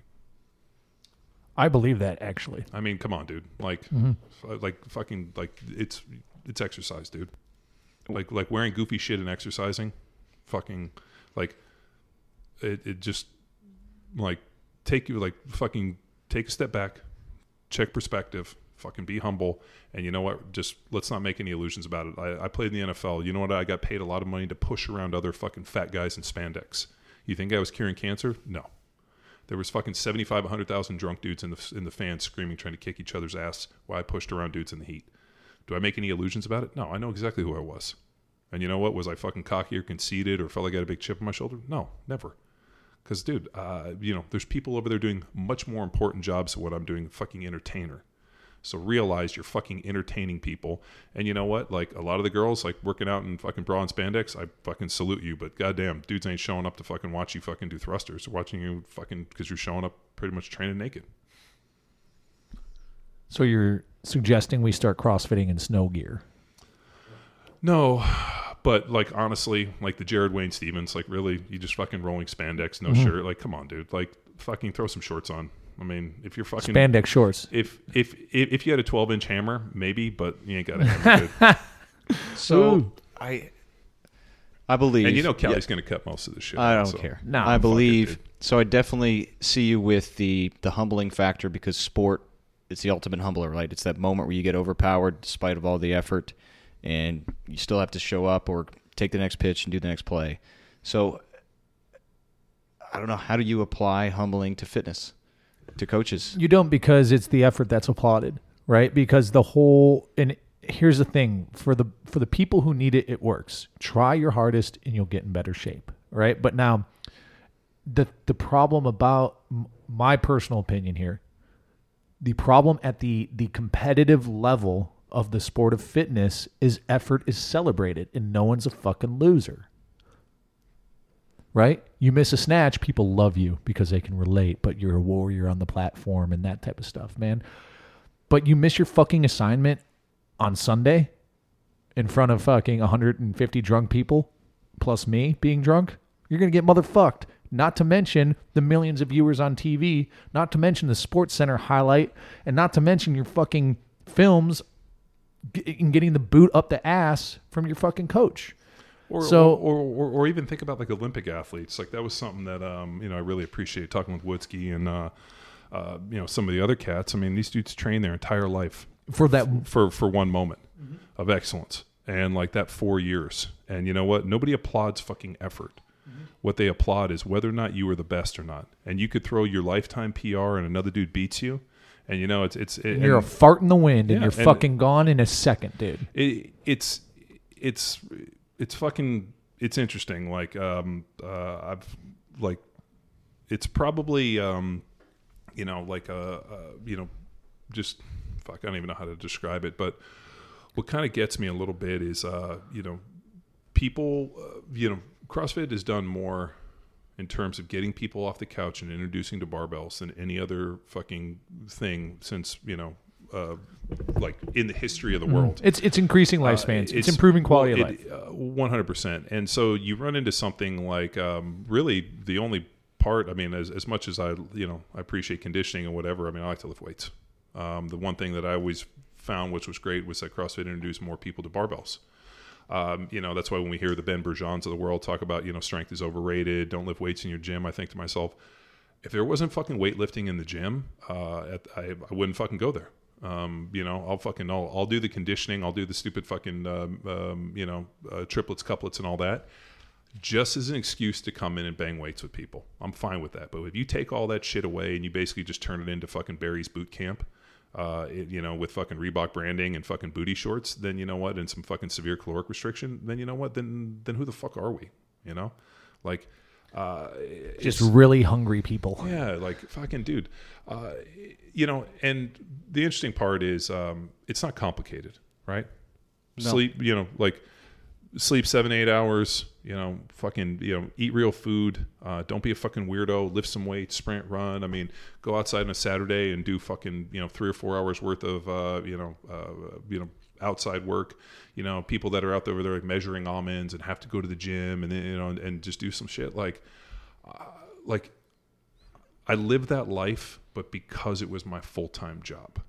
And you know what? Like I like my level of fitness now. I mean, shit, man. Like we go outside. I mean, shit, dude. I had 3 days of not only fucking cutting pallet racks and doing that and working at the at the place we're out here.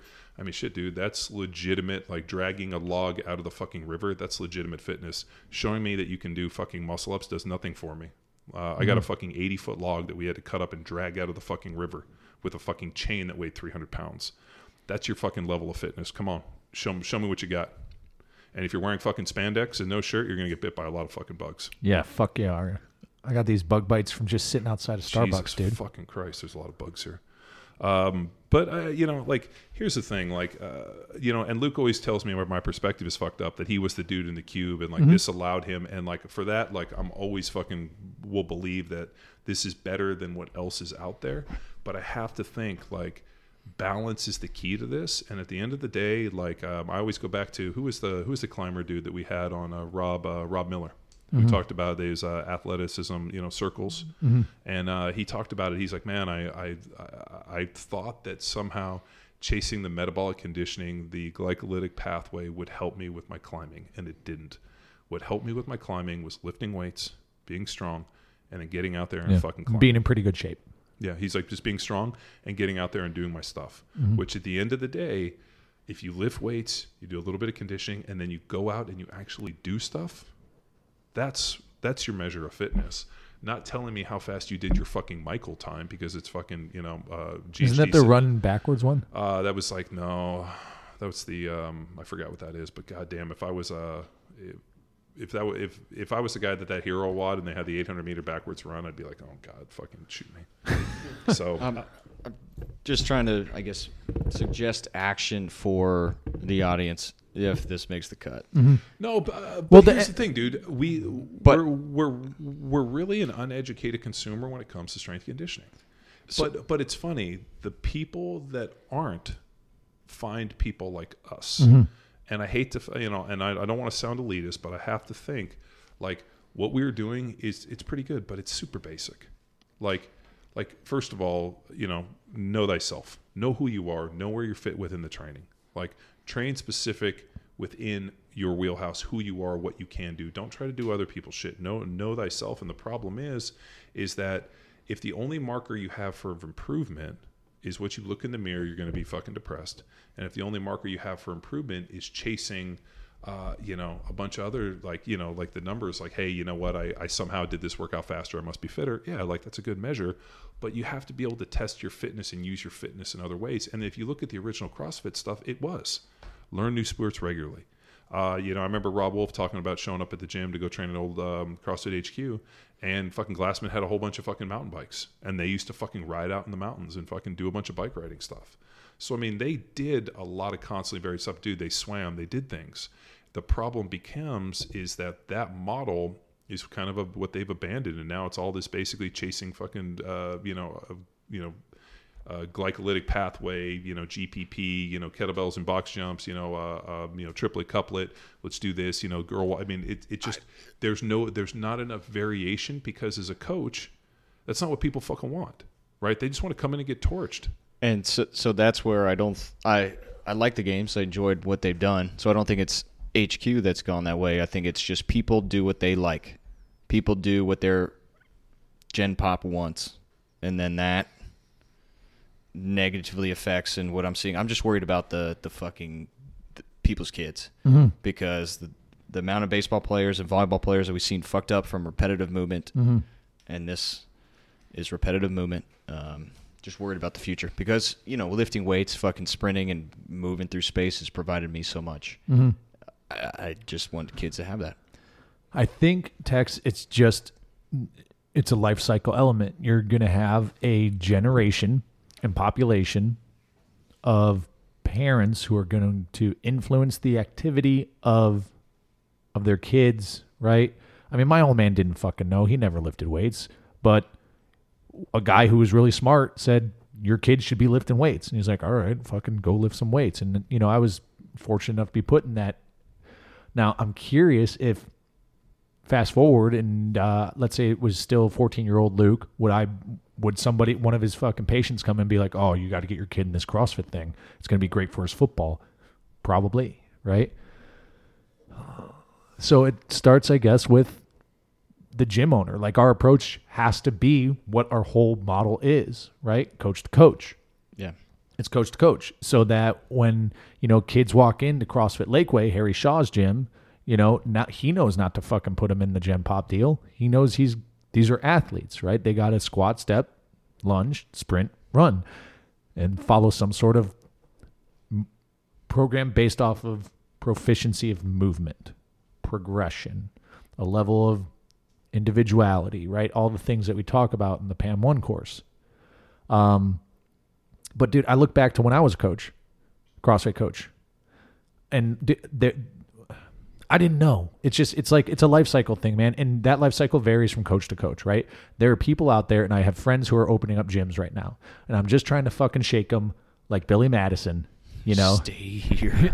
But more so like, don't believe what you believe. Like, just don't believe because you think it's the answer. And I remember thinking it was the answer, and I don't even know fucking why when I was running that gym. I just thought what we were doing was the answer. It was the solution for everything. And then fucking Wellborn and crew came in and blew it all up. And I think I've told this story a number of times, but like, I walked away from the first CrossFit football seminar feeling lied to. Like someone had fucking lied to me. That's cognitive dissonance. I know, that's what I was trying to tell you the whole time, but you don't listen to me. Well, I mean, here's the thing. Like, to clarify real quick, John, of all my assumptions and assertions prior to that event, and it was an eye-opening experience walking away from that seminar because Like chaos wasn't the answer, order was, right? And making order of the chaos. And then you just like, you try it and everyone's fucking better. It's like, what the fuck, you know? Well, if you think about this, like, you know, whether or not people agree or disagree, you know, strength is a platform in which everything else is built. All things being equal, the stronger athlete will always be the better athlete. You know, I mean, we know a stronger athlete's a faster athlete.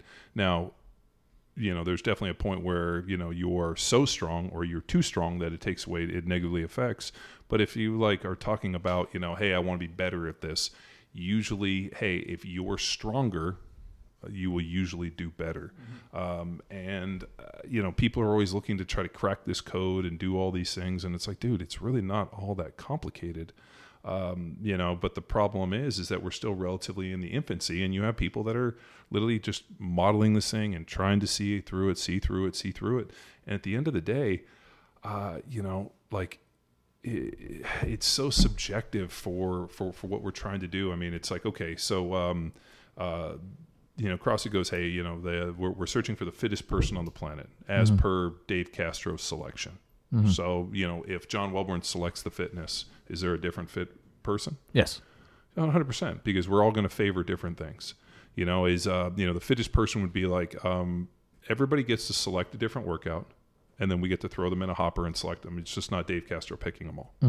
So, I mean, you know, as per Dave's, you know, deal, you know, and CrossFit's always made the claim, like, if you're better than us, then come and show us you're better than us. You know, and like, you know, and anytime somebody puts up, like, you know, I saw it was like Men's Health put up, like, you know, the fittest man on the planet was like Ronaldo, you know, and they like, people were freaking out. That's like 3 or 4, like a while ago. Yeah. Right? And like people were like losing their mind, and it's like, well, you know, as per your definition, you know, Rich Froning is the guy, but is Rich Froning also out there playing, you know, the world's, you know, top sport, which is soccer, the biggest amount of deal, making fucking, you know, what does he make, like $200 million a year? You know, Ronaldo. Helicopter money. Oh, dude, he's fucking private jet money. I mean, so for him, his ability to go do his job and perform at a high level, he has a fitness that allows him to do his job and be the best in the world. So like for me, and I've always said it is, fitness is personal to what you need it. Am I fit enough to go out and fucking drag an 80-foot log out of a task specific? To drag Fitness. Task an specific 80 fitness. An 80-foot log out of a fucking river. Yes, for my fitness, that's what I needed to do. Could I take somebody and say, hey, you know what? You know, I need somebody from the CrossFit Games to come help me. Is there a good chance that they might not be able to do it? Maybe. Right? Like, can Tom Dye help me? No. Fuck. But no. can he sit on a tractor and do it? Yes, because he's fucking task specific on a tractor. I just think that we need to get away from this idea of fitness being general. I think your fitness depends on what you need it to do. And what we looked at, and especially with the training programs, I've always said that I'm just trying to, you know, I'm trying to develop power athletes. I'm trying to develop strong, stable, proficient, you know, good movers that are able to be strong, generate force, power. I mean, all these other key factors, so that I provide them all of these tools so that they can step out into the realm of fucking reality and out of a, you know, fake reality, and fucking use it for something, whether it's sprint through a wall, do all these other key factors, play football, do a sport, do this. And I think that's what I want for people. I want them to have a base level of fitness that allows them to do what they need it to do. Like, if your fitness only extends in the gym and you can't use it in fucking the real world, like, hey, I'm great at this, but I can't fucking hike Kilimanjaro. I can't do this, or I can't fucking help you carry your couch. Like, you're no longer useful. The beauty is in the simplicity, where you said, I just want to build good movers. Yeah.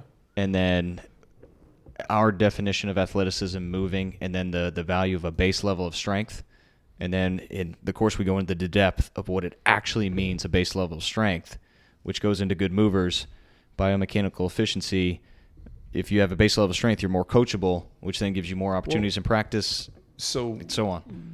So as you guys know, we moved to Texas, and I bought 16 acres, and we've been building a facility. But there's a lot of other things that kind of go into this. Like, we got like a massive 40-foot storage container that you know, we have put on the side, and so I've been basically went and bought pallets, and you know, drove down to San Antonio to some fucking abandoned warehouse, and basically loaded pallet to get pallets to bring back and put pallets in the container. You don't have to leave the part out where you bullied the staff into helping you. Totally did. I walked in. It was like 9 a.m. Hey, These fuckers you were sitting fuck bag, get over here. I was like over there measuring them. I started grabbing shit, and then I was like, "Hey, you, what are you doing?" The guy's like, "I'm just waiting for him to tell me what to do." No, you're with me. So I fucking wrangle the staff. We load my whole truck with like literally like thousands of pounds of pallets, which I shouldn't have done. Fucking strap that thing up, drive it home, and then I got to unload all that shit. And then not only do that, I got to assemble these massive fucking pallets. We got to cut them, get them all in there. And it's like, dude, it was a shit ton of work. And I remember at one point, like Kate came up with the kids and she's like, good thing you're strong. And she's like, good thing that, you know, she's like, what would other normal people do? And I'm like, they would fucking call somebody. I remember thinking that as well. I forget what the fuck we were doing. I'm like, what do normal people do? Or people that aren't physical. Yeah. Like, yeah. I mean, or like digging concrete, or like, you know, we're out there doing these things, or, you know, any of the shit that I've had to do at my property. I always think like, what would somebody who wasn't physically inclined do? Like, who would you call for most of this shit? And, you know, or even like some of like the, you know, stuff like we've been working on Tom's truck. Like I'm over there trying to move these fucking axles. And I'm thinking to myself, like we can either lift this thing or we can get Tom on the forklift. And he's like, dude, let me get the forklift. I'm like, nah, fuck it. Let's lift this shit. Mm-hmm. So I don't know, man. Like, I think people have been sold a bill of goods, and it's not a negative. It's not a bad thing. They've just been sold something that I think is not exactly what they need. I mean, I don't think anyone's telling them that hey man, there's other shit. Like, check your fucking blind spot. The coaches don't know. Yeah. Check your blind spot. Look around. Experience other shit. Well, I mean, isn't it kind of the elitist attitude? Like, I don't know. Like, I mean, and we used to run it all the time. I mean, back in the day, because like, you know, people would come in and they would have this, you know, straight up like fucking dichotomy. This emotional fucking, you know, battle of Star Wars, you know, the Force, the good versus the light, where like, you know, they would listen to what I would talk about in terms of like, you know, CrossFit football, power athlete, what we do. And the problem is that the only looking glass they had to analyze it came from what they knew of CrossFit. And I'm like, dude, I'm not training for fitness. Fitness isn't the end goal. Performance is. And like, they couldn't rectify what we were talking about because they didn't have a big enough skill set. They hadn't been exposed to enough. They hadn't done enough. You know, I mean, the first day when all of a sudden you go out, or just case in point, like let's say, for example, your car runs out of gas. What do? You sit in the car and you fucking call 911, you call the, you know, AAA, or are you strong enough to get out and push your fucking car out of traffic? Mm-hmm. Right? Does the car care that you fucking did a, you know, 4-minute Fran, or that you did this or this? No, the car only knows that it weighs fucking 3,000 pounds. And it fucking, let's say your tires aren't fucking inflated well, and you might have to get behind it and steer and push your fucking car out of traffic. Because how often do people stop and help you? Not very often. Mm-hmm. And at that point, are you thinking to yourself, God damn it, I'm so glad I went to this CrossFit gym and did fucking 95-pound thrusters. And no, what are you thinking? I have to push this fucking car. And you know what? You might not be able to push it. Because I've fucking come up on people that haven't been able to push their car. And you know what? The last time I did it, I got out and the guy went to help. And I'm like, no, get in there and steer. I'll push your fucking car. And the guy like looked at me and I was like, I don't even want your help. Just you steer, bitch. I had to pass by a guy because we were on the way we had a flight. And I'm like, I'm supposed to fucking help this guy. Right? And I pushed his car out of traffic. And the dude was like so thankful. And I remember him thinking, and he even said to me, he's like, dude, if you hadn't come, I don't know what I'd done. I was not strong enough to push it out of traffic. And he didn't say like I wasn't fit enough. Mm-hmm. I wasn't able. I didn't have the right shoes. I wasn't strong enough. Mm-hmm. Be fucking strong enough to live in society. Like, mm-hmm. I mean, and that's part of the thing. Like, dude, have a basic understanding. And like some of these basic analogies, I'm like, dude, like, yeah, I want you to be fit, dude. I want you to have abs. Like, dude, like go for it. But at the end of the day, fucking, you know, like, mm-hmm. It's just it's just a different mindset, man. And like I said, it's not a bad thing, because what CrossFit has done more than anything is it's put barbells in people's hands. The problem is where I get fired up is when people start fucking eschewing the training, stop making it heavy, where it just turns into fucking Barry's boot camp because mm-hmm. that's what their fucking members they want. Fucking give them a heavy dose of iron and teach them the same fucking lessons that I learned. Yeah. And you know what? And I guarantee, you know, you can say, oh, whatever, dude. Like, dude, I wasn't the best athlete. I wasn't the guy who was fucking destined to go play in the NFL in this, dude. I fucking built this shit out of countless hours, and I know something about perseverance and not giving up. When other people said, you'll never do this, you suck, you'll do that, I fucking persevered because you know what? I'm too stupid to give up. Like, that's why you guys always joke, like, so what's the mission statement for Power Athlete? World domination. That's it. Right? Yeah. Like, that's why, and I won't stop until that's done. And however we get there, by hook or crook, we'll fucking get there. But you know what? Like, what else am I going to do? Am I going to go fucking kick a can across America or kick a rock or fucking feel bad for myself? No, fuck that. You know what we're going to do? We're going to fucking build everything we need. We're going to fucking do it. We're going to turn the lights on. And you know what? Just like Field of Dreams, if you build it, they'll come. Mm-hmm. And I fucking know that. And you know what? And if I fail with that mentality, it wasn't a lost life.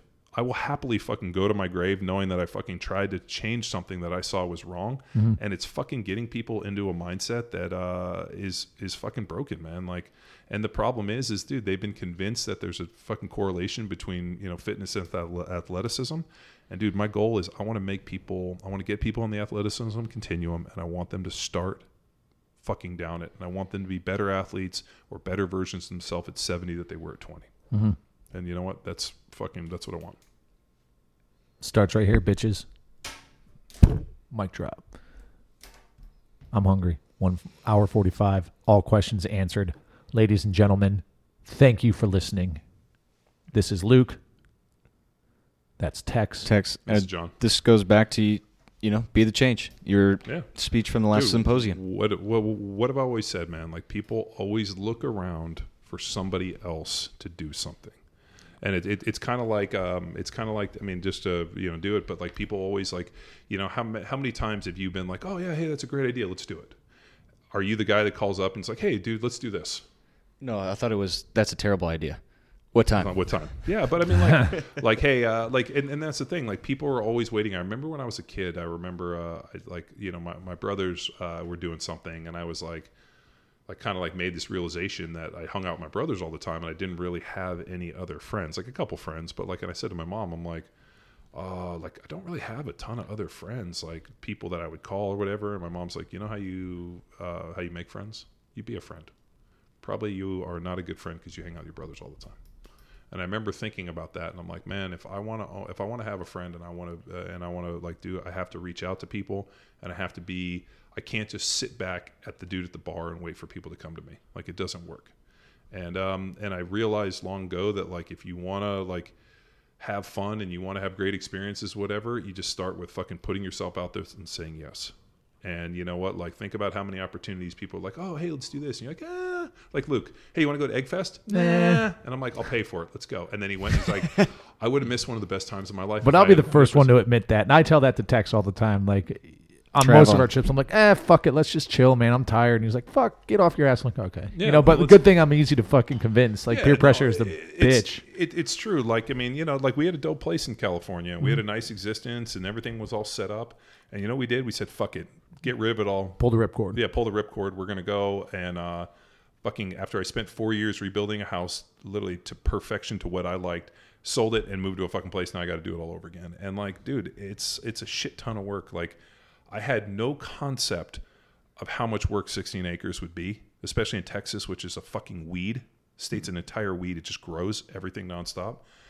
It's a daily fist fight. Like, dude, like, and it just is nonstop. But you know what? Like, fuck it. Like, what else am I going to do? Sit at home and fucking watch TV all day? No, tempting.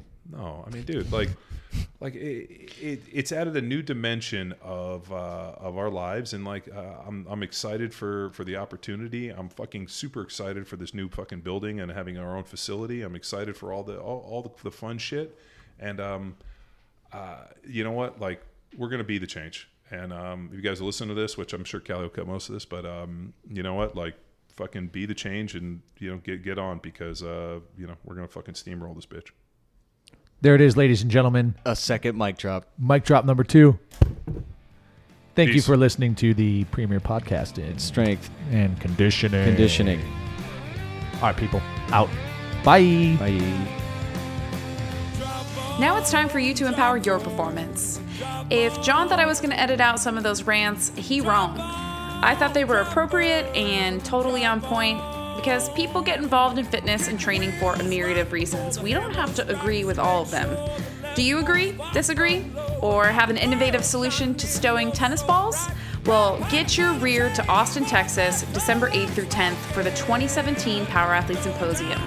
Tickets can be found by going to www.powerathletehq.com/events. All seating arrangements will be based on personal preference. John, are you just going to keep rubbing my foot all show, or what's the deal? Until next time, bye!